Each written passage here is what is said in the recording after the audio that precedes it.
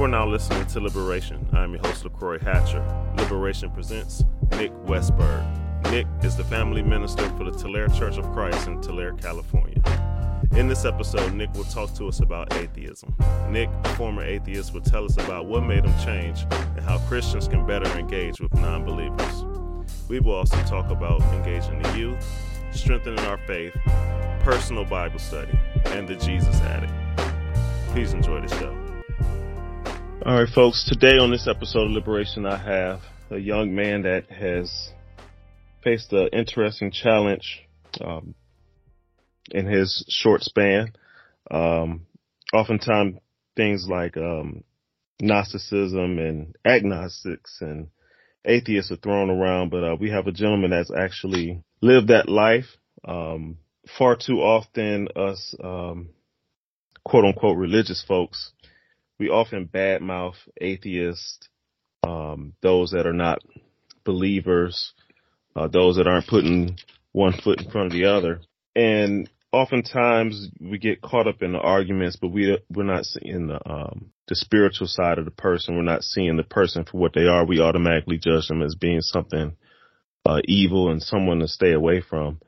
But I have a gentleman that can explain that a little bit better. I have Nick Westberg, preacher and evangelist out of California, and I'll let him explain his story. First and foremost, Nick, good evening, and how are you doing today? I'm doing good, man. Thanks for having me on. It's great to get to talk with you. I know we kind of talked a couple hours before this, but yeah, I'm excited to share a little bit with you. That's good. You and folks, he told me he didn't think he had anything interesting to offer. And he has his own situations going on himself, but he tells me he doesn't have anything to offer. So, yeah. But Nick, tell the folks where you are from. I am originally from Sacramento, but I live in Tulare and minister and work in Tulare with my wife and my two daughters who are 3 and 6 years, or 3 and 6 months old. Not 6 years, 6 months. But yeah, we've been down in the valley here for about three and a half years now. But before we came to Tulare, we were in Visalia, which is 15 minutes on the other side of the town. But yeah, that's where I am from. Geographical places go. Before we get into your story and how you came to where you are presently in life, as I was explaining in the intro, you were once an atheist. Yep. Is there any particular reason why you didn't believe that there was a creator during that time? Not particular, no. It was more of a, and I wouldn't say I was a hostile atheist. Like, you run into the different phases of atheism. You got the atheist that, just hasn't seen anything that's made him believe in God. You got the agnostic who doesn't know if there's a God. He thinks about God. He thinks about if there is a God, but he doesn't know if there is a God. Right. And then you've got the hostile atheists, the ones like,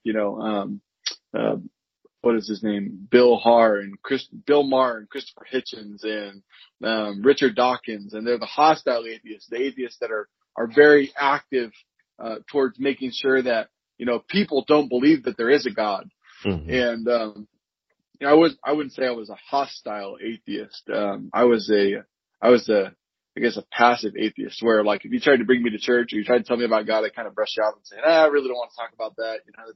I don't really, the way it was always presented to me was like a fantasy novel. Like, they were trying to tell me the story that they thought would change my life, even though they couldn't make the story sound real for me, So every conversation I had encountered prior to,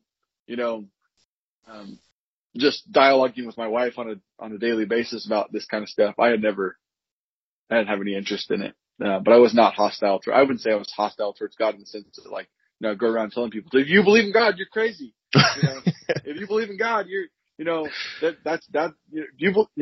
like almost the opposite. If you believe in God, you're not going to go and you're going to go right into the ground.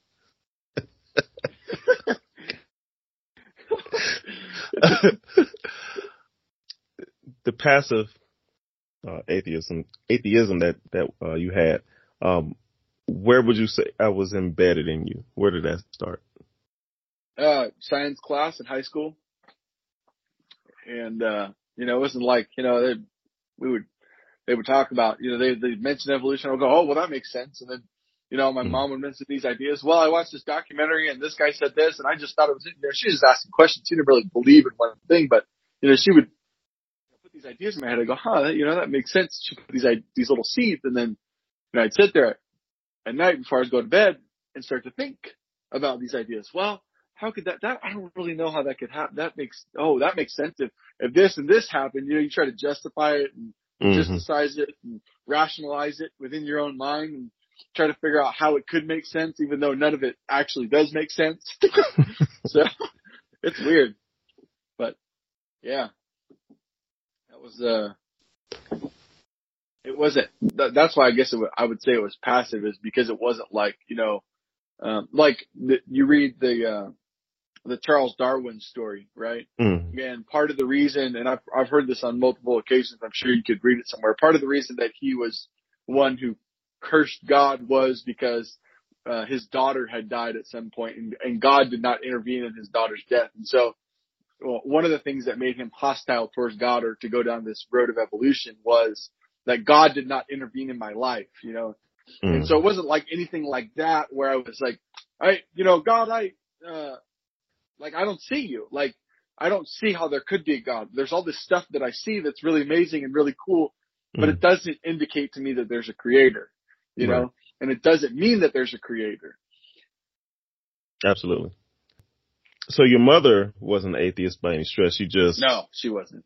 didn't She was sway a one way or the non-practicing other. Catholic, Okay. My dad was too. They're, I guess passive Catholics, just, not really religious people, but they didn't make us go to church or do anything like that. It hmm wasn't forced, Right. So I always tell, some of these young kids, I just spoke at a youth rally this weekend, and one of the things we were talking about is like owning your faith, right? How do you own your faith? When do you take ownership of that faith? And, I explained to them, my story is different than a lot of you guys, because a lot of you guys sitting in this room have grown up in the church. You've grown up in the environment, and you've heard, the doctrines and seen the practices, and, have read the Bible yourselves, and you sit in Bible classes, and this, for a lot of you, is something that's pushed into your life. It's not something that you reach out and grab. You Right. know what I'm saying? So for me, it was the opposite. I wasn't forced into it. But it wasn't, so it was something that I was hostile towards. Now, it could have been the opposite effect, because I have this, slight spirit of rebellion where, somebody tries to push me or challenge me or tell me to do something. Well, then I'm like, I'm going to put my fist up and fight back. It's kind of that attitude, especially when I was younger. It was a lot more prevalent. And, and so I think if my parents would have forced it on me, I wouldn't have, I would probably might have, just accepted it while it was, but 18 come around, I ain't going anymore, kind of thing, but it was actually the opposite, which was really good. Tell us about your first um, interaction with the Lord's Church. How old were you at that time? I was 17. You about a, I met my, yeah, so you're about I a was junior, senior year? in high school, because I had just met my wife, about 3 months prior, Okay. and we had started dating. I met her in August, and we started dating in September. And then, come to find out that she wasn't allowed to date. Okay. So I became, to her parents, I was her friend. And actually, it's funny. We were, walking out of school holding hands, and she looks through the gate and she sees a guy, and she shakes her hand off like that and walks like this. And I'm walking, I'm like, what the heck is going on? And she just runs to the car. She doesn't even say bye to me. And I'm like, what? I texted her. I was like, what's going on? She's like, well, I'm not allowed to date. And I was like, okay. So we got to figure out how to work this angle. This is what I'm thinking in my mind. I was like, if I knew she wasn't allowed to date, I would have probably not dated her, Yeah, and I didn't even at that point, don't think I even knew she was religious. That she even believed in God or anything like that. And, then, she was pretty good. She didn't push it on me either. She kind of worked me into it nice and slow. She was like, well, hey, you should just come to church so we can just hang out. She's like, you don't have to You don't have to listen to anything the guy says or whatever. I'm going to try to convert you. I just want to hang out with you because that was the only day other than school that we could hang out. She was always doing something with her family on Saturdays. And, so the first time I stepped foot in the doors of a church, the doors of the Lord's Church, the Church of Christ, at a gospel meeting they were having out there. And, she's like, yeah, just come out, hang out, meet everybody. I'm like, okay. So I walk in there and I was a little weirded. I was a little weirded out because I was the only guy in the room in a t-shirt and shorts. Okay. I didn't come from a church background and I don't have any idea. And her dad's there and he's dressed up and he's got a shirt and tie on. And I'm like, I'm underdressed, and I got flip flops on. Okay. And I'm thinking to myself, like, what did I just step into? This was not my perception of religious people, was that they dressed up, got all fancy and went to church.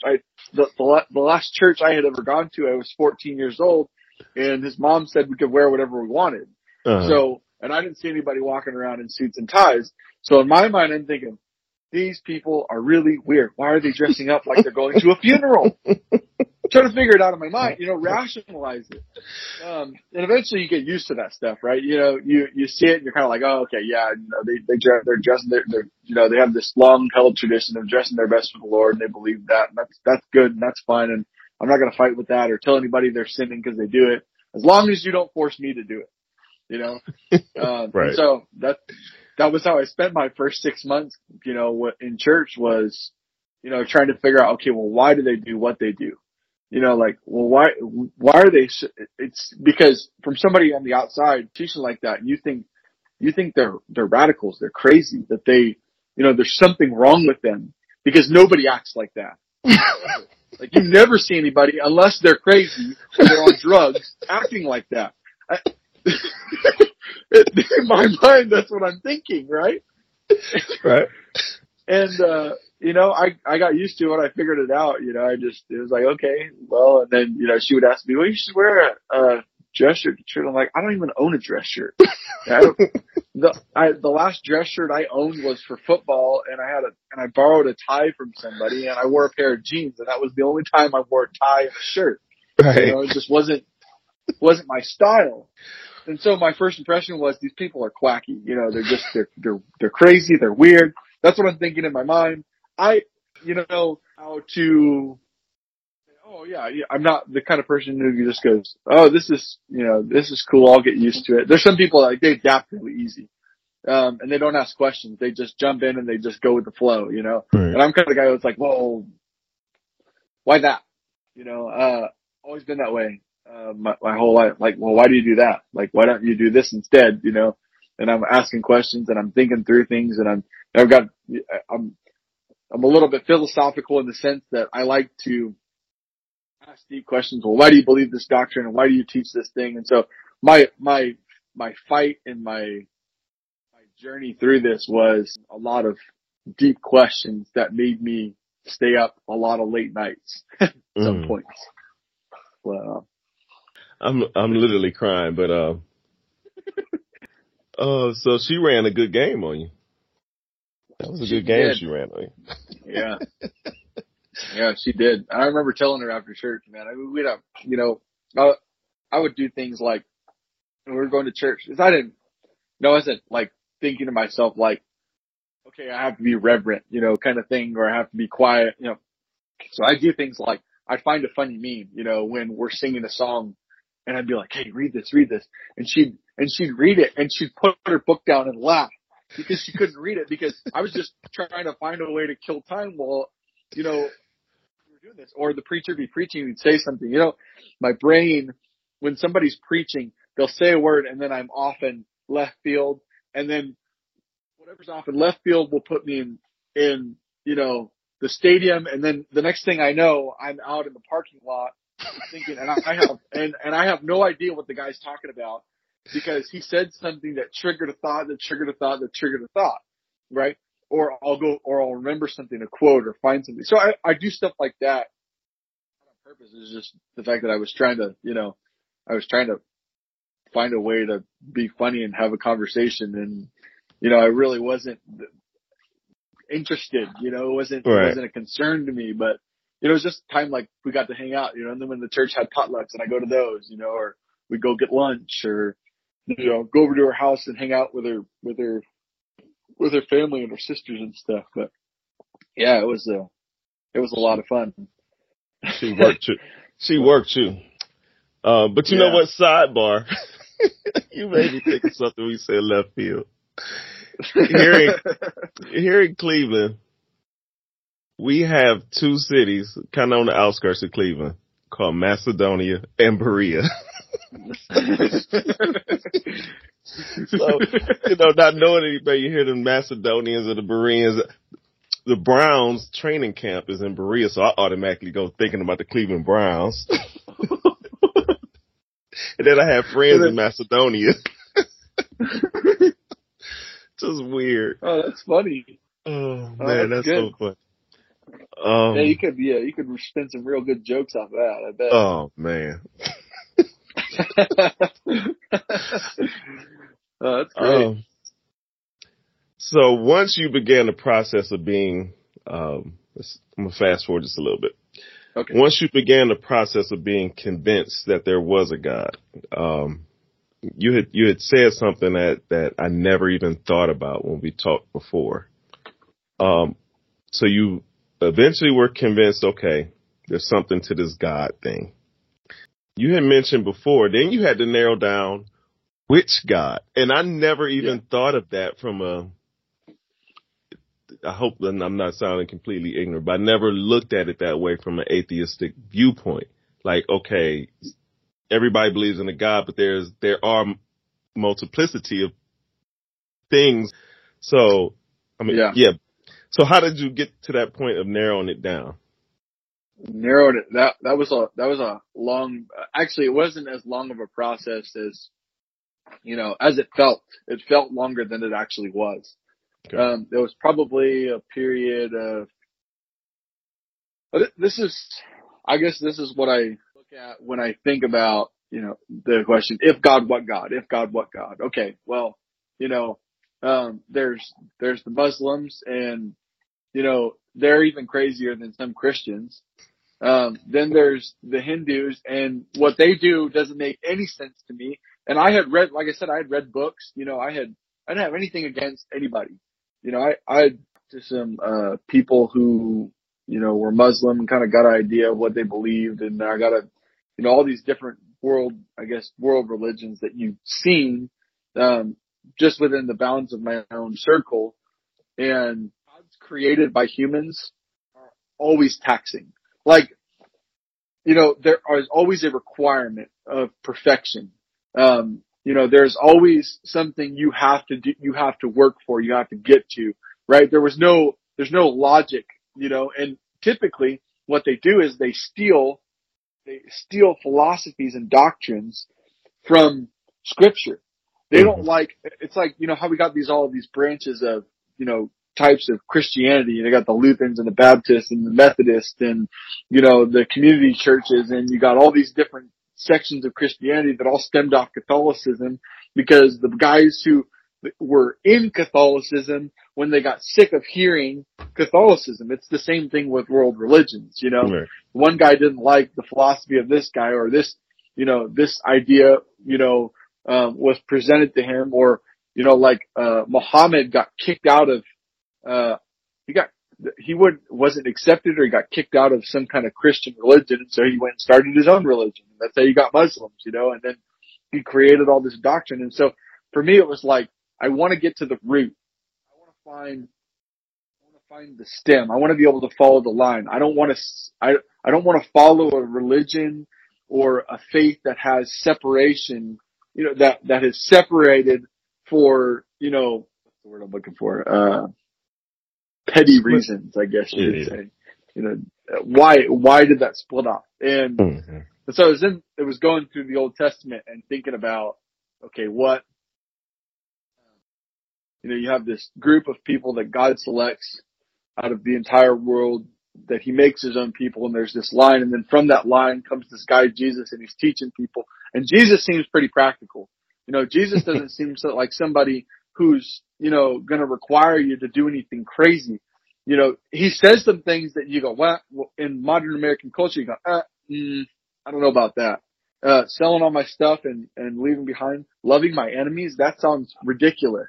Like, why would I love somebody I hate? That sounds crazy. But as you start to rationalize it in your mind, you're going, okay, like, it's possible. We're capable of doing things like that.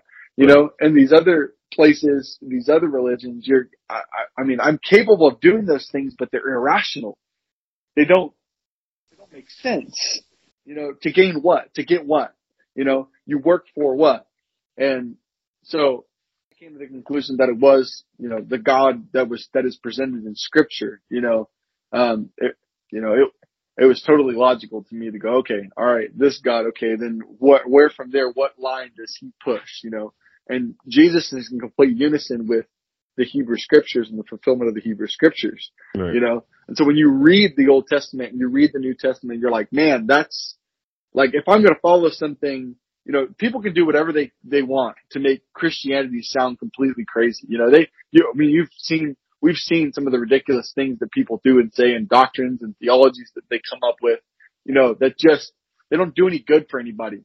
They hurt people. They're created out of resentment, and they, you know, they desire a change inside a system that's not going to be changed. For instance, like Catholicism, you know, you're not going to change anything up there unless it starts at the Pope, right?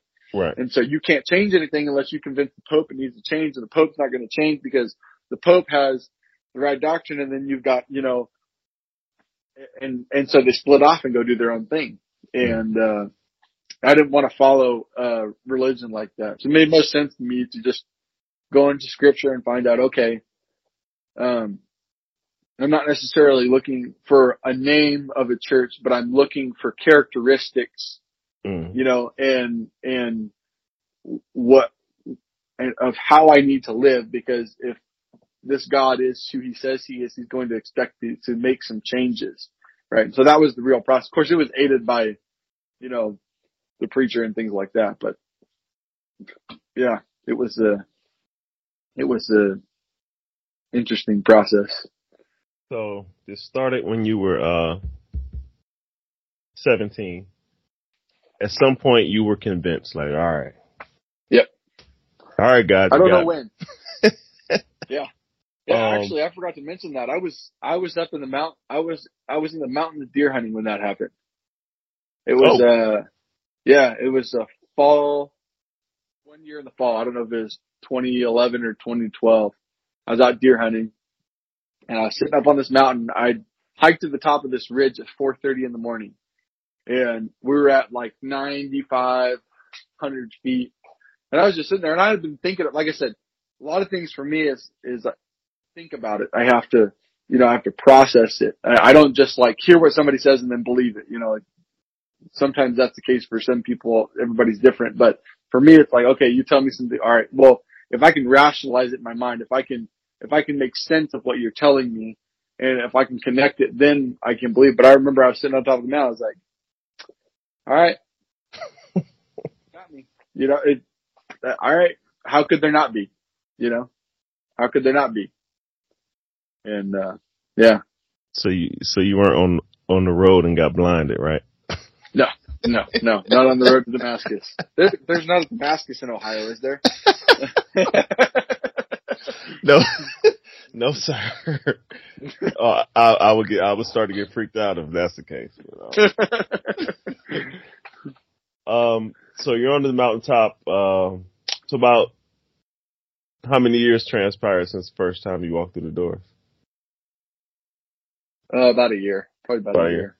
Yeah. It was probably, I stepped in the first time, December of 2010. So it's probably the fall of 2011. Okay. That I really just, I kind of hooked me a little bit. And I said, okay, all right, let's go. You know, let's get it. Yeah. Like, how could there not be? Yeah. I like to call them hurdles, because that's exactly what they are. Now, I can't physically jump a hurdle.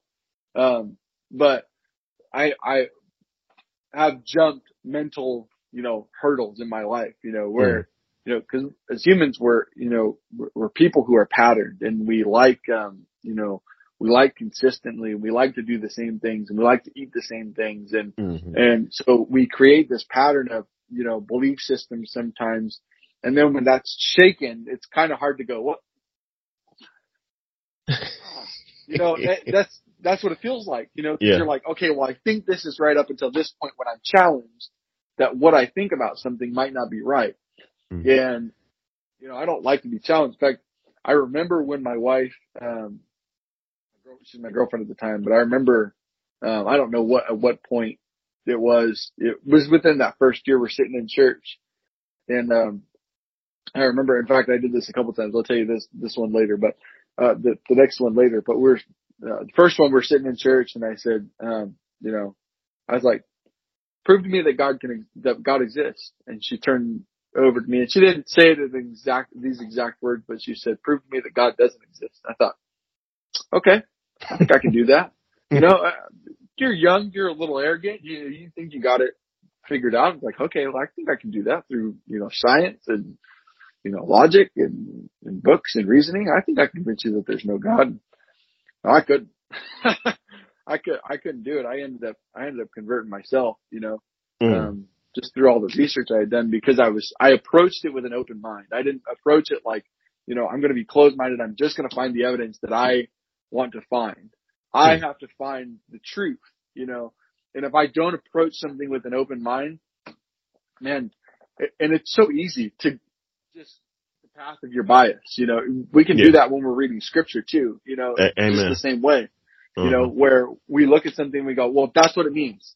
Okay. Did you read the context? Did you study what's around it? Did you really sit and digest and meditate it and think about it, and contemplate it and let it swell inside of you to the point where, it's either going to give you a feeling of truth or not truth, and that was kind of the process for me was, I had to digest things. It took me almost 3 years before I was baptized because I was just processing things and digesting things and making sure I wasn't doing things for the wrong reasons, it was a battle, man. It was a battle. So just for clarification purpose, so it took you a year to be convinced and then maybe another God year. Existed. Okay. And then it took another couple of years before you said, go ahead and dunk me in that water. Yeah. Okay. So about totality about a 3-year process. Yeah. Almost 3 years. Yeah. That's interesting. I was, baptized in July 2nd, 2013. Nice. So, it was about 3 years for me. That's an honest, open approach to it too. Cause like you're dead on about the biases. Dead on. Yeah. I mean, you can do that as a believer, as an atheist too. You can approach things with a bias. And so that's kind of my ministry style too is, I want to approach scripture with an open mind. Not so open that I accept, or even when I'm in a discussion with somebody who I know disagrees with me. If they see something I don't, I want to know what that is. And I want to know, I pray this to God. If I'm wrong, help me be right. Help me, like, if I'm wrong about something, lead me to the right conclusions, the right understanding of things. Cause I don't want to be wrong. And that's just that open-mindedness approach where I don't accept anything, but I want to think about something and then I want to approach it from that matter, from that angle. That's interesting. So being a young guy, and you're going through this process, not that your parents were, like you said, they were Catholic, so they had some familiarity to what's going on. Mm-hmm. What are their thoughts and feelings about everything that's going on with you? My parents? Yeah. Parents, loved ones. My parents were very supportive. Nice. They didn't have any opposition to it. It was good. I think after I got baptized, I hid it for them from a while because I guess I had let my own fear, in a way, I had let my own fear keep me from doing it too. I was afraid that if I converted to Christianity, I'm going to get kicked out. My parents aren't going to do this, but they were the exact opposite. responded in the exact opposite way that I expected them to. They were very supportive right from the start. In fact, they came to church with me a few times when I first started preaching. They were like, "Oh yeah, we'll come and hear you preach." I was like, "Oh, cool. Like that's a little scary, but all right, that's fine." Right. But yeah, they were very, very supportive of it, and still are. My dad will sit there and have a conversation with me. In fact, my brother is still an atheist. My little brother, after I went to preaching school, before I went to preaching school, he was a full blown atheist. And then over the period of time, we were having these conversations where I was challenging his thinking. And I think he's in the point where he doesn't disbelieve in God, but he doesn't know. He's like he doesn't know what God yet. And he doesn't have anybody speaking in his ear, telling him what to believe. I just challenge his thinking, like, well, why do you believe that? Nobody ever asked that question, well, why do you believe that? Why, like, what convinced you? What persuaded you of that belief? We don't ask those questions. So it's like, oh, that person just believes that. He just believes that thing. Okay. How does that approach help somebody adjust or change their way of life? Yeah. Tell me what you think about this, and I've often thought about this when it comes to one that either doesn't believe or is not willing to give their life over. Do you think it's a matter of avoiding discipline? And when I say that, I was saying my mother has kind of said it to me in the past, and I had said it to a class I was teaching. You look at the Bible as a set of don'ts instead of seeing, no pun intended, the liberation in the rules that are being set for you. Because if, just like Moses telling the second generation, don't do this to avoid this curse. If right. you do this, you'll be blessed. So I was saying that, you look at the scriptures, and instead of looking at the freedom that it provides, you look at it as a set of, you can't do this, can't do this, can't do that, can't do that. And I guess my question towards you is, do you think the typical person, they just aren't willing to live by these set of quote unquote don't do's? That's how they perceive religion. I think so. That's how I perceive religion too, as a list of do's and don'ts, Because I don't look at the Bible as rule book. It's not a rule book. It's a guide. It's like if you were going on a whitewater rafting trip in the Grand Canyon, you wouldn't go do that trip without somebody who knew where to go, right? Amen. The Bible, Scripture points us toward God, right? Scripture takes what God has already done and reminds a future generation of what He's going to do, and tells us the stories that give us hope, that point us toward a relationship with God. That's what I think, and the way that I see the Bible, and that's the way I try to explain it to people. Is it's not a matter of well, now you can't do this or that. You can do whatever you want. God gives you choices. You can make those choices, but you have to suffer those consequences. And the punishment of making bad decisions. It's not going to change anything. You know what I'm saying? But you have to be willing to, at the same time, say, if I want to live where God lives when I pass from this life, then I should imitate the character of Jesus, because He knows where to go. Right. He lived a life like He knew where to go. That.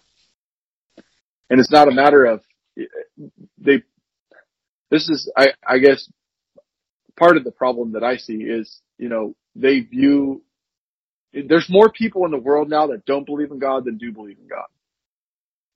There are more people in this world that would say there isn't a God than that would say there is a God. And the problem is that they view Scripture and they view the Bible as a fantasy novel. They see God as this invisible, Bugs Bunny character that do miracles and and that's the way that they see it. Or like a great fantasy novel, like, God is as real to them as the characters in Harry Potter are to us. Mm. Uh, getting over that hurdle is you have to explain it to them and appeal to their logic. It's not a God that hates you. It's not a God that wants anything bad for you. It's not a God that, wants to set these boundaries and rules. He's just giving you a guide. He's giving you a guide so you can get to the place where you can live with him forever. Right. And you don't have to, you don't have to suffer death or be in hell. You can follow the trail, the path that Jesus left, and you can get to where God is. Right. But you have to make that choice. It's not my decision, So I take an approach to evangelism when it comes to agnostics and atheists. I'm not going to force them to do anything. I'm not going to open up a Bible and say, here, look at this. I'm not going to do that because first of all, if they don't believe in God, why in the world should they believe in that? Why in the world are they going to believe in that book? Right. They're not going to. It didn't work for me. And, somebody tried to shove a Bible in my face, and, hey, do you want to sit down and have a Bible study? And I thought, well, no, not really, but I'll go because you seem like a nice person. And they, tried to convince me of, one thing or another. And I don't even remember how long it lasted, but I just remember leaving there thinking, this is weird. Like, I have never had somebody try to shove a Bible in my face to get me to believe in God. I've had conversations with people. Well, and I guess this approach in high school, I had a friend before I had met my wife who believed in God, and she would have conversations with me. She would talk about, not with scripture, but with science. Like, okay, well, I mean, we learned this in science class. Well, what do you think about, does it make sense that a giraffe or that a lizard could turn into a unicorn that turns into a giraffe that turns into a pig and then into a dinosaur? Because again, you say it like that, it sounds ridiculous, but that's essentially the proposition they're holding up is, Right. that one species can change to another, and that really was, that was really more enjoyable for me than it was somebody shoving a Bible in my face and telling me, here, believe in God. Yeah. My approach is different because of that, yeah.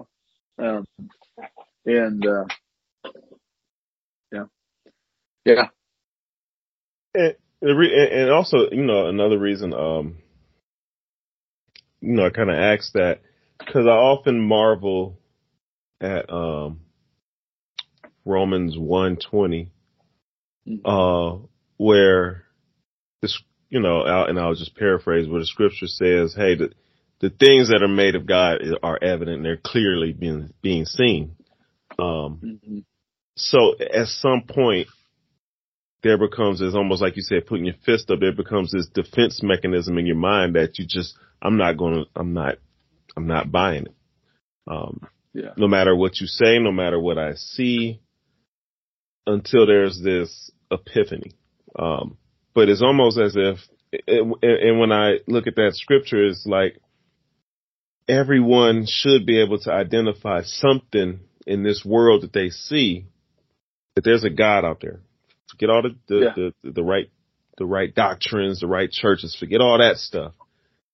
Yeah. Just the simple things, butterflies in the air and clouds and the fact that a seed can go into the ground.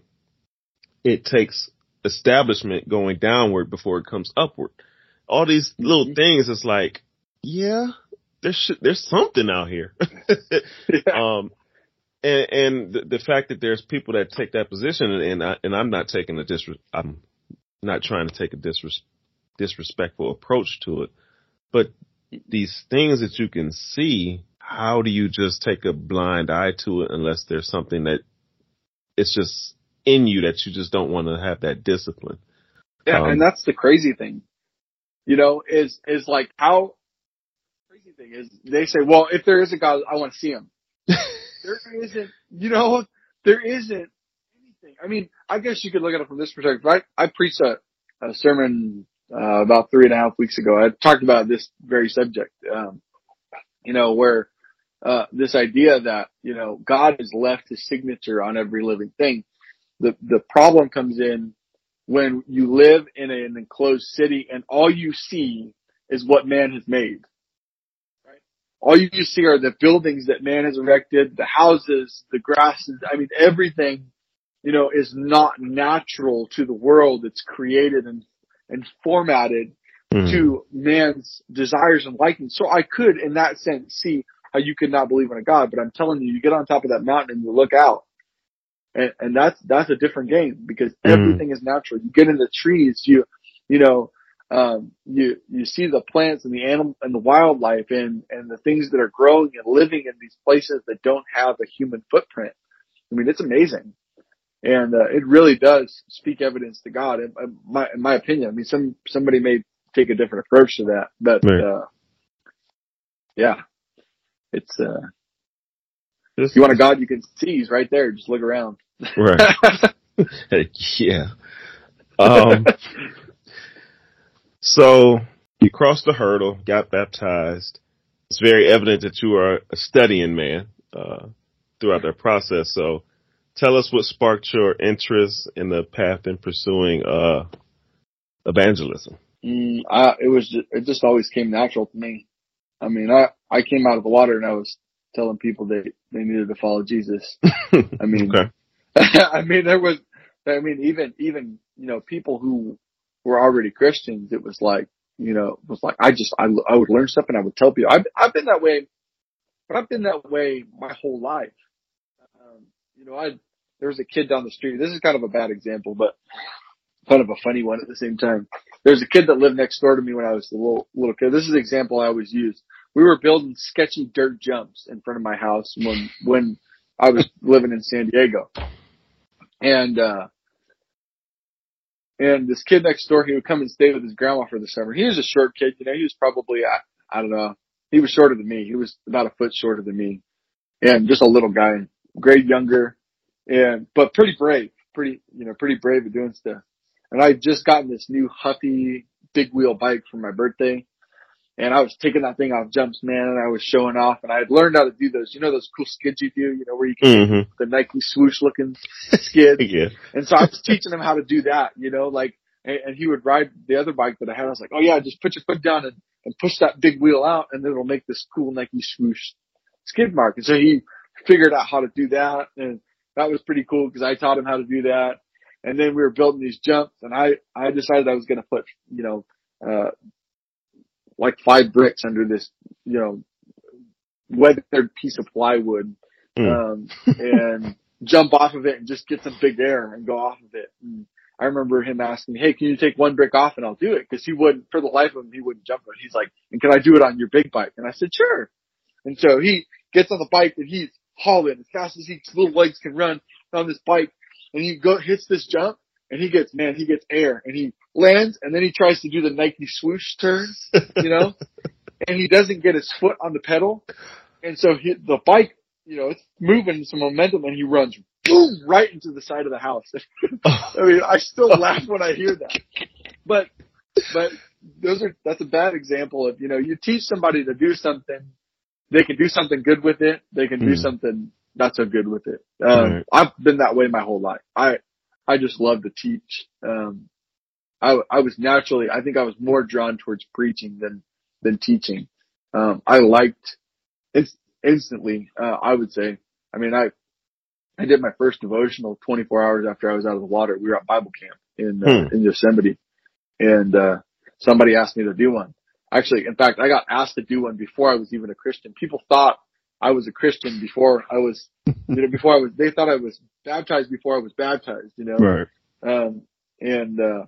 And so I was always naturally just, when I got baptized, it was, it inflamed big time. It was like, well, I want to learn how to do this. And I want to learn how to preach. And I was, trying to figure out, okay, well, what's the structure and what's the ideas and how do I formulate an idea? And I just had this super big interest in that. And so it was never a question for me what I was going to do. It was just a matter of learning how. But yeah.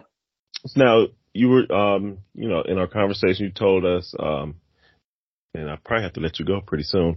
But you deal heavily with the youth Yeah. at the new congregation you're in, correct? Yeah. Okay. Yeah. Of course, we know our young ones are faced with different challenges. So at least speaking for me, you're still relatively young. But they're faced with these challenges from day to day. They see all these troubling things in everyday life. They see the things in the media, entertainment. How do you go about attempting to keep them on track and keeping their faith at as maximum as possible? What is your style and what's your approach to that? Realism. That's my approach. Realism. Mm. You've got to be real. You've got to be realistic when you're teaching the Bible. The thing that I found and the trouble that I had, that again, one of those hurdles that I had to overcome was when you would hear somebody, especially this wasn't every church, but at this particular church I was at, they would teach it like they were living in a fantasy, and I just had a real struggle with trying to figure out what I was supposed to do, because it was idealism, right? It was, this is the expectation that we have for people who follow Jesus. And I'm like sitting there in the pew, I could never live up to that. Mm. I'm never going to do that, but hey, I'll tell anybody about Jesus. It doesn't matter. But what you're expecting of me, I can't live that way. I'll have a heart attack or a stroke or something before I try to live to that, so I tell my teens, like, look, you're going to make mistakes. You're going to mess up.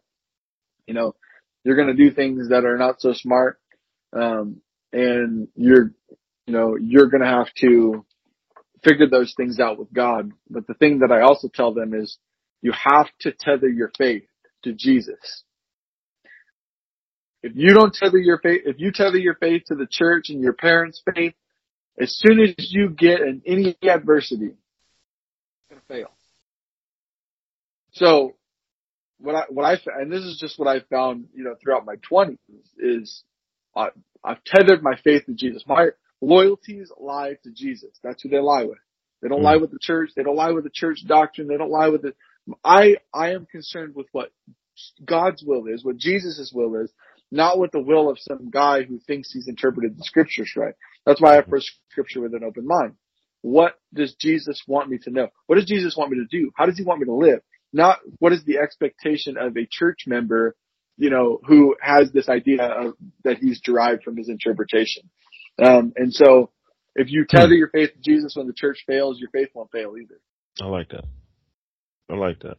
Yeah. And I think a lot of people, myself included, would definitely in my younger days.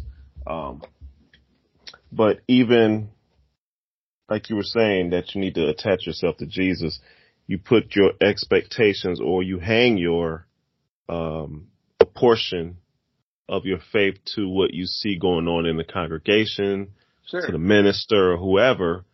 The minute something happens, it wavers you. It shakes you Right. to your core. But especially at that age,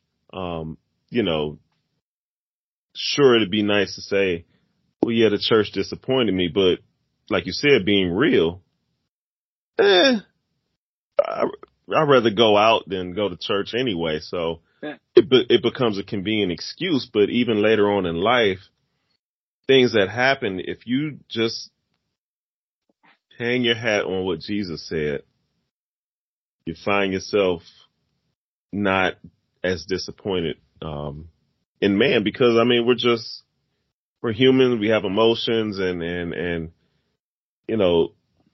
I might be going through something at the same time. Jane Doe or John Doe in the congregation are going through something, and they may say something that triggers me at the wrong time because they're going through something, and next thing you know, you got a big falling out. And Yeah. what were we truly hanging our hat on in the first place? Right. So, you can probably relate to this story too, but there's one of the young men at a church a while ago.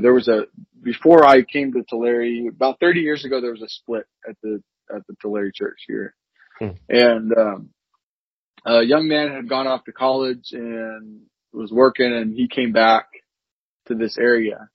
And when he came back and had figured out why that the church had split, he couldn't rationalize it in his mind why the church had split. And he stopped going to church. He hasn't been back since. I mean, he's seen, his kids are seen at the church, but he doesn't attend the church. And so I think that's why I say that in my mind. If your faith is attached to Jesus, when the church fails, your faith won't fail either. You know, because Jesus is not going to fail, but the church might fail you because they're human. They're people, and that's just the way that it works. And so I try to really help these teens, just, you know, attach yourself to Jesus, attach your faith, your hope, you know, to Jesus, not to what the church does right. You know, and you know what? Just in a weird kind of, it takes me back to what I was just talking about with Romans 1:20, where there's things that's clearly evident, but like, you know, and also what you said earlier in the interview, you can't see God. Yeah, but you see these people, and since you see that up to 2 times a day. 2 times a week, multiple hours, that's what you find yourself putting your faith in. Yeah. Instead of the one that you're reading in this book. And if you're not attached to the book, forget about it. Yeah. There's this thing right here. This thing right here has got to point you up there. Yes. You know? It can't be, well, you know, because the Bible never tells me to go to church. It just tells me that the people who believed in Jesus were the church and they met together. That's what the Bible tells me. You know, there's nothing about going to church. So we've got to remember that, you know, as his people that, this thing here connects us to him. You know, this thing here helps us understand how he works. This thing here tells us of the promises and the hope that is to come. This thing, you know, tells us that amazing God and Creator wants a personal relationship with us, and that personal relationship is the most important thing that you can put time into. It's like, you know, we would use this example with marriage, right? Like, if you don't put time and effort into your marriage, what do you think your marriage is going to be like? If you have children and you lose that spark, you know, in that marriage, or you stop talking to your spouse, or you stop, you know, taking your spouse out on dates, or you stop thinking about your spouse, what is that going to do to the relationship, and what problems is that going to cause? It's the same way that we could view our relationship with God, is that we have to put time and effort into that relationship. We have to, you know, before I was even a Christian, I talked to God, you know, if you're there, I want to see you, show me. Like, I want to see. Like, I'm not afraid to talk to the guy who can read my mind, who can hear my thoughts. You know, if you're there, if you can really hear my thoughts, show me. There's nothing I can throw at God that he can't handle. Right. Amen. Right? Right. So, yeah. And, you know, I just worry about our youth, because I have kids of that age. And, you know, their frontal lobe isn't fully developed. And when you see, even just recently, it's got school shootings, and it's always that convenient question, why would God let this happen? And somebody like you and that message that you just conveyed, if that can take root into somebody, it will help answer those doubts to some margin, because man is going to fail you. And you know, people, it's just, unfortunately, it's disappointing when you see things happen to quote unquote people of God. But we come from the same cloth, if you will, as the people that aren't going, that are shooting up places, that are on drugs, that are et cetera, et cetera. Yeah. That has to be conveyed to them as well. Like, hey, I'm one bad issue away from being like that person. I'm one Mickey in the drink away from losing my mind. I'm one touch of fentanyl. You name it. We're right that close. And without the saving hope of Jesus, hey, what's the difference? Yeah. What does it matter? What does it matter? Why should I live my life a certain way if there is no hope for me afterwards? You know, if I'm not going anywhere, if there is no God, then what's the point of living that way? That's the argument a lot of them make is, you know, and I like I said, I like your point. I think it's important to, you know, reiterate that. I had a good thought and then I lost it when you were in the middle of your talk because I was listening to what you were saying. I thought it was really good, but happens. I'll think of it after we get out, you know, after we're done talking. I don't remember what it was. Yeah. They gotta have that hope, and these youth are at all-time high with suicide rates, and things like that. So it's definitely a frightening world, and we as parents, if we aren't giving them applicable knowledge of the Bible, not so much book, chapter, and verse, but just make it digestible, as someone did for you. Okay, I can buy that. Yeah. I can buy that. And it just gives them just one little bit of hope, 1 ounce of faith, one little bit at a time. So we talked about your wife, how the game she ran on you. And hopefully I let your thought come back to you. Outside of your wife, who was your biggest influence or your biggest encourager throughout your development? Depends at what point.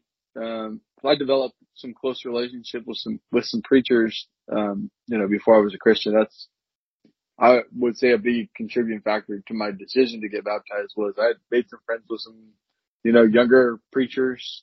You know, my mentor Cliff, who's just in the next town over, was a big influence on my life. I text him and ask him, you know, weird questions. He always had a good, rational, logical answer for me that, you know, or if he didn't know, he'd say, I don't know. And I'd be like, okay, that's fine. You know, and again, that's, you know, sometimes when you try to rationalize it away, people go, oh, well, you know, if you just say, I don't know, and it's like, okay, well, you don't know, I don't know. So, you know, if you come up with an answer or you figure something out or you see something, let me know what you find out. I mean, that's a good way to approach it too. But I'd say Cliff was a big influence on me. You know, as much as my father-in-law and I butted heads at the time, I'd say he was a big influence on me. You know, as far as, you know, he wasn't pushy. He wasn't, you know, like, hey, you know, he wasn't shoving a Bible in my face. You know, he'd just sit there and talk to me, you know, and I'd throw questions at him and, you know, kind of have this relationship where, you know, he believes something that he's heard and he's never questioned it before, and I have, and so I'll throw him a question about why I've questioned it, and he, you know, will be like, huh, you know, he'll sit back in his chair and go like this. You know, that's the way our relationship is developed, you know, through the years, but because I just think about stuff, and yeah. Say, if you're going to touch my daughter, you better have some good questions. Yeah. Yeah. She was a good girl too, man. She was good. And she was pretty hard nosed on that stuff. And I was, you know, the time, you know, just what every 17-year-old kid is thinking, you know, or every 17-year-old male has going through their head. And, you know, that's just the way it is. And, but she was, nope, I'm not going to do that. Okay. I stuck with her, you know? Yeah. Caught you a virtuous woman. Yeah. Yeah. Yeah. She's a good one. She's my best friend. I mean, you know, I don't know if anybody else could tolerate me. You know, the way she does. You know, I'm a blessed man. I got a good one. That's good. All right, we're gonna wrap it up in a sec. So, all right, man. Did you capture that thought yet? No, I did not. Okay. I'll remember it later. All right, it was a good one though, because I remember thinking I'm excited to say it, and then I was like, forgot it. But that's all right. You gave us some good stuff earlier, but give us in your opinion, effective ways to reach the agnostic, to reach the atheist? We know not to just go shoving the Bible in their face. What else would you prescribe, Doctor? I'd say there's three that I would apply to, when you encounter somebody, or maybe you are someone who has a relationship with someone who doesn't believe in God. I'd say the first thing that you do is you build a relationship with that person, a personal, close relationship, and, there's not, we often think of people who are atheists as really worldly, people. And there are some bad eggs out there that, will just, they'll just corrupt you. I had friends like that coming out of high school, that, they didn't care what they did. And I was influenced them. I did some bad stuff. I did some stupid things, and I experienced some things that I never wish I would have experienced because I followed the lead of those people. But then there are the good ones where, they're just good people. Yeah, they might throw a few curse words out there. They might drink a little bit, but they're genuinely just nice people, just kind people. And they'll sit and they'll have a conversation with you, and they'll talk to you because they're curious and they're interested. And so I'd say in those circumstances, in any circumstance, try to build a relationship. If you're in a situation where you feel like you're going to be influenced by somebody's actions, wait till it mellows, wait till it mellows out, make sure you establish, your boundaries and say, yeah, I don't want to be involved in that. Don't do anything to build a relationship, but make sure that you stand your character too. But I'd say building relationships is probably the most important thing that you can do. You've got to build a friendship. You've got to build a dialogue. You've got to have something in common outside of religion, and just spend time developing that. Sometimes it takes years. I've been working on my brother for 3 years, and I finally just got to the point where, he's starting to say, okay, if God, what God?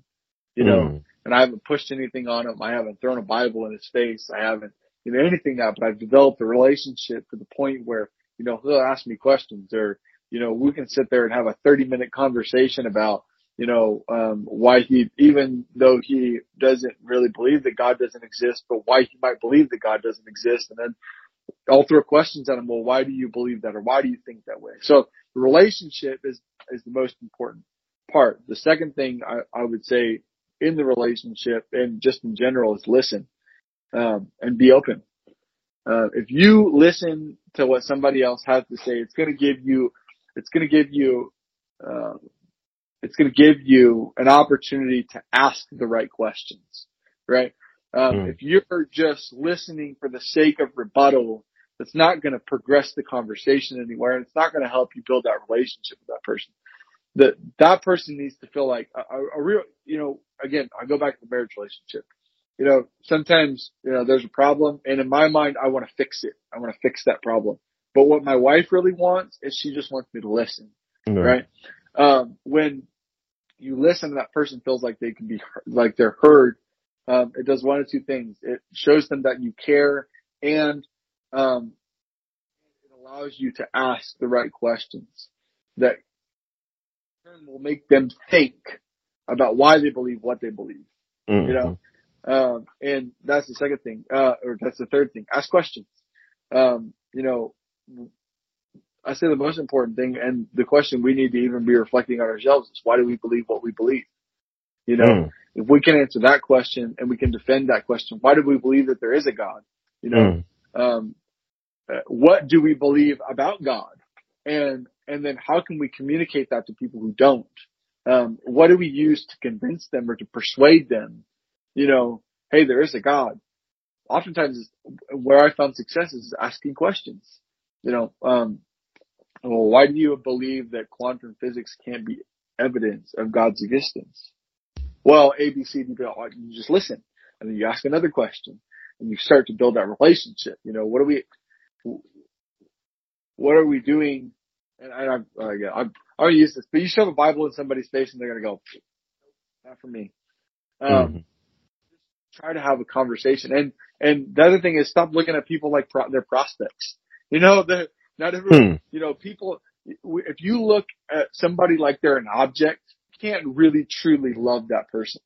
right? Hmm. You Okay. love the object, you love the image, you love the site, but to love the person, you need to look past the object, and say, you know what? I really would like this person to believe in Jesus, but if it doesn't get there, I'm still going to love that person for who they are and what they, you know, and what they do, and hope that the love of Jesus is shown through my life to the point where they say, I want to know what that guy knows. Hmm. That's good. That's good. That's something I'm sure we, excuse me, I'm sure we don't take full advantage of, or Yeah. yeah, stop I've looking seen, at people as objects. Yeah, that's yeah, I like that. I've seen that a lot. I've seen it a lot. I did it myself. I know because I lived it. When Mm. I first became a Christian, I was out of the water. It's like everybody's a prospect. I'm going to get a Bible study with everybody that I possibly can. I'm convinced them of, the truth that's in here. And I don't care if they don't believe in God. I'm going to convince them that God is real from this book. And then they're going to be Christians and we're going to have this great big movement. Well, it didn't work. It turned a lot of people off. Mm. It didn't help, and if I would have just recognized that the same thing that God desires with me, is what he desires me to do for and with other people. And that's to build relationships.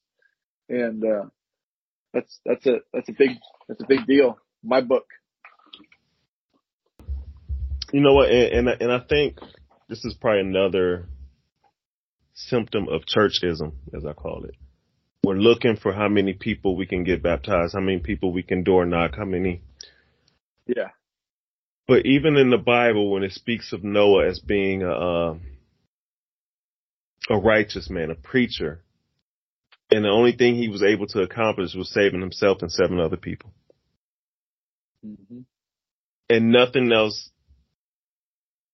Everything else flourished from just those 8 people.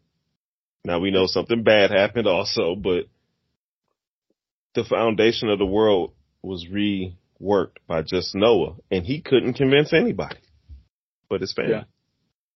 Yeah. And we, Where Jeremiah is the same way, he called him the amen. weeping prophet, he didn't, he preached his whole life about the righteousness of God. Nobody changed the thing. It's just some people are going to be like that. Some relationships are going to be like that. You're not going to be able to convert everybody that you love, but at Mm, least at least at the end of the day, you can say that you love that person, that you didn't look like them as, I just want them to come to church and sit in the pew, yeah, but I really love that person and I listened to them and I taught and I reasoned with them, and I wanted them to come close to God, but they didn't make that choice. And right. that should be the thing that breaks our heart, that they don't make the choice. Not that we persuaded them to make the choice, but that they didn't make the choice on their own Hmm. to commit their lives to Jesus. Yeah, we're looking to hit quotas. That's Yeah. where that object Yeah. thing comes into play. Yeah. And Yeah. yeah, and you get them in, and then it's easy for them to fly out. And the church, we're definitely worried about numbers and where the church future goes from here, and that's a legitimate concern. Yeah. We're looking for this Acts 2 type renaissance of thousands that put on at one moment. But even when you think about the thousands, I've read somewhere that when people got together for Pentecost, it was upwards 500,000 people.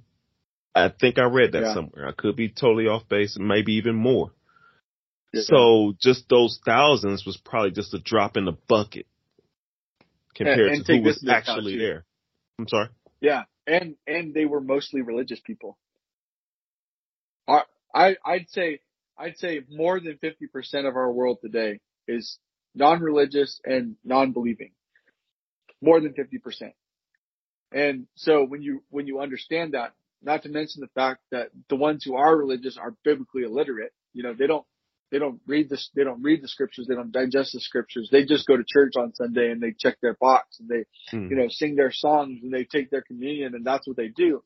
And so when you challenge people, people don't realize that it's their responsibility to take hold of their spiritual growth and say, I'm not just going to sit here and try.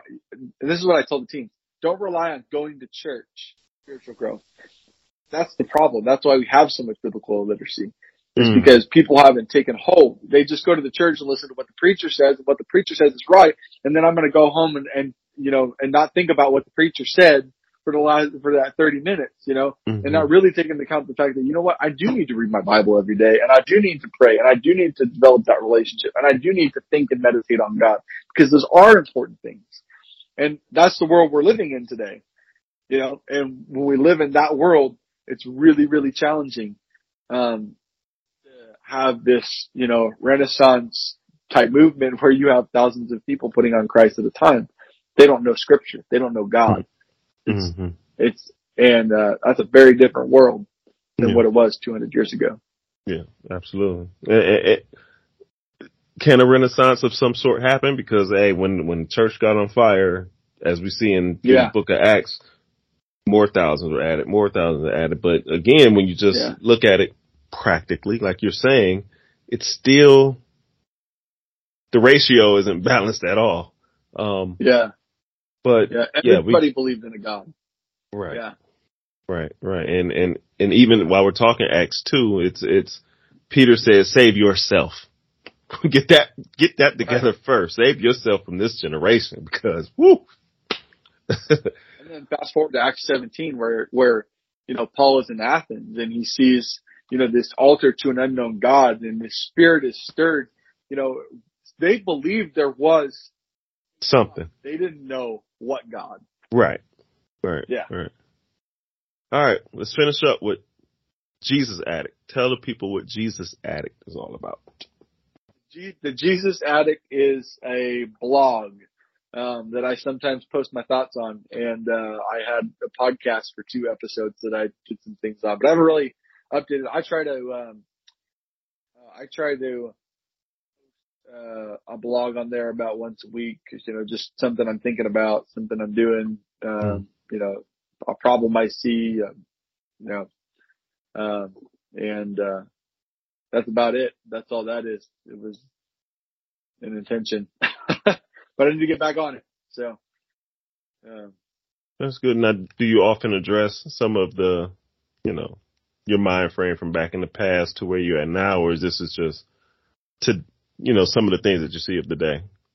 A lot of it is pretty relevant. Okay. So occasionally, I'm constantly writing. I just don't publish a lot. I should publish a lot more of what I'm thinking, but of course there's always that fear that, it's, you're posting what's coming out of your mind and what you're thinking, that, is somebody going to accept this or think about it, or are they going to be offended by it? And I guess in the world we live today, you're more afraid that somebody's going to be offended than the fact that they'll, by your words and by, actually critically thinking about what you're saying and saying, okay, well, does this make sense? And how do I apply it to my life? I try to be really practical, and with both my sermons and my blog posts. Yeah.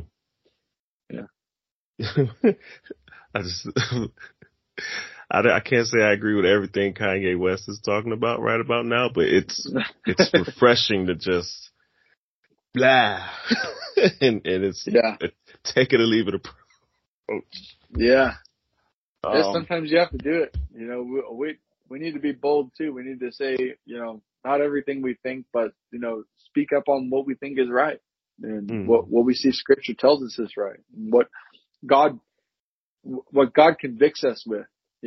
We have to speak how God convicts us. Mm-hmm. And you never know. We may have to get to the point where, if the church has to go through a cancel culture of its own, we may have to take a little bit of what Mr. West is going about doing. It may have to come to that. Yeah. It's been going on for a lot longer. It's been going on for a long time. Cancel culture in the church. Yeah. But, absolutely. You just gotta speak truth, and not speak your truth, speak the truth. Yeah, we saw Peter had to take a beating and still came back out and preached. Yeah, and if you got stoned with a rock, you just got to keep moving forward. Yeah, this has been fun. This has been fun. It has, man. I enjoyed talking with you. I genuinely like your approach to things, and definitely stay in touch with you. And you know, it's oftentimes you have a misconception or stereotypes, and I think most people in life, stereotypes is something that's just in us.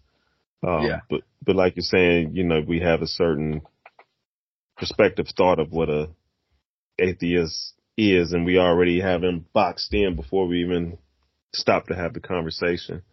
So this is definitely refreshing. It's definitely something that, you know, talking to you is something I needed, because it's just, no matter, sometimes things don't come down to nationalities, color, gender. We just sometimes have these built-in things, and we have to be able to look past it to truly get the goal accomplished. So absolutely, man. Absolutely. So I won't hold you any longer. I appreciate your time, sir. Appreciate you too, brother. Send my best to your youth. I will, and hope everything's going over there okay in there in Ohio. And you're good, man. I appreciate you. No problem. This is great. I hope this is helpful to somebody out there, you know, who's struggling with this and, you know, needs to hear somebody who came from it talk about it.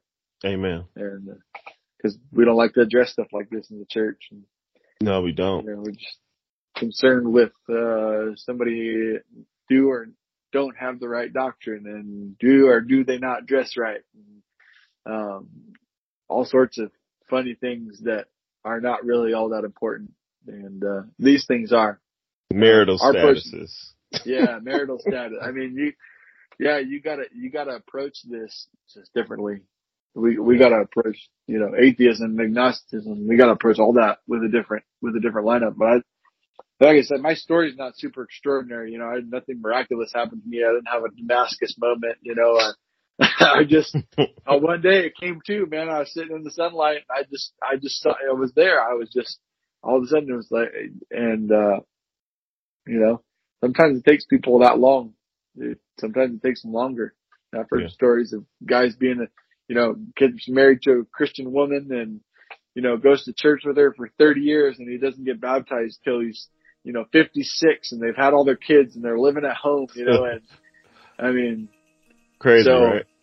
Yeah. And I think Paul even talks about in 1 Corinthians 7, he says, you know, let not a unbelieving woman or a believing woman separate from her unbelieving husband, maybe Peter, so that she might win him, you know, by her submission or by her obedience. And so I think that's a great way to convert those, you know, or not to, but again, not to look at them as objects, but to love them like people.